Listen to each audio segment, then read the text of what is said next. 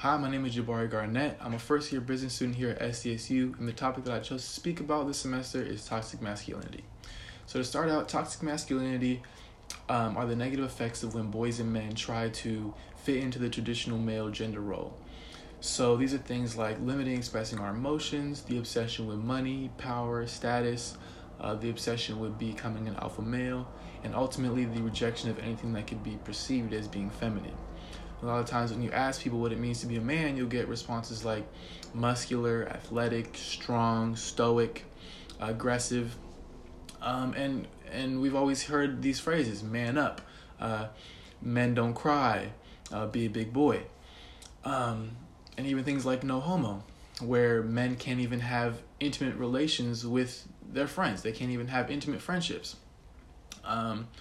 So I chose to talk about this topic because it's something that I personally struggle with. I chose it as a challenge to myself, something that I can see has been passed down to the generations of my family, from my father to my grandfather, something that I see within my own friendships and my peers, something that I feel like has not been talked about enough, and something that I hope to be able to open up to you all and kind of convince you all that this is a toxic mindset, and kind of convince you all that it's okay to feel your emotions and express your emotions.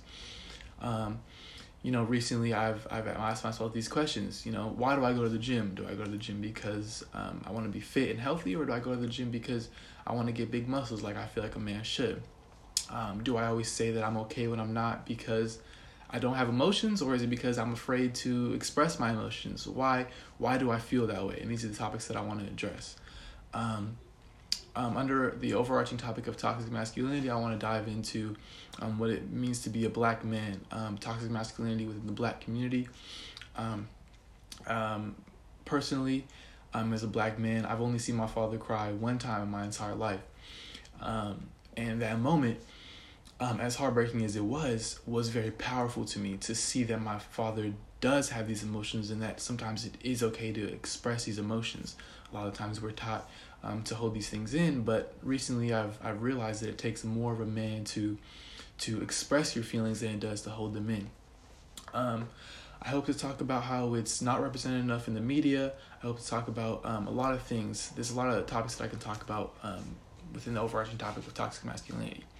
But ultimately, I hope to persuade you all that for the boys, that it's okay to express how you feel, and it's unhealthy not to. And then for the females, I hope to show you how this mindset also applies to you. It's not only just the men that are suffering from this; it affects you just as much.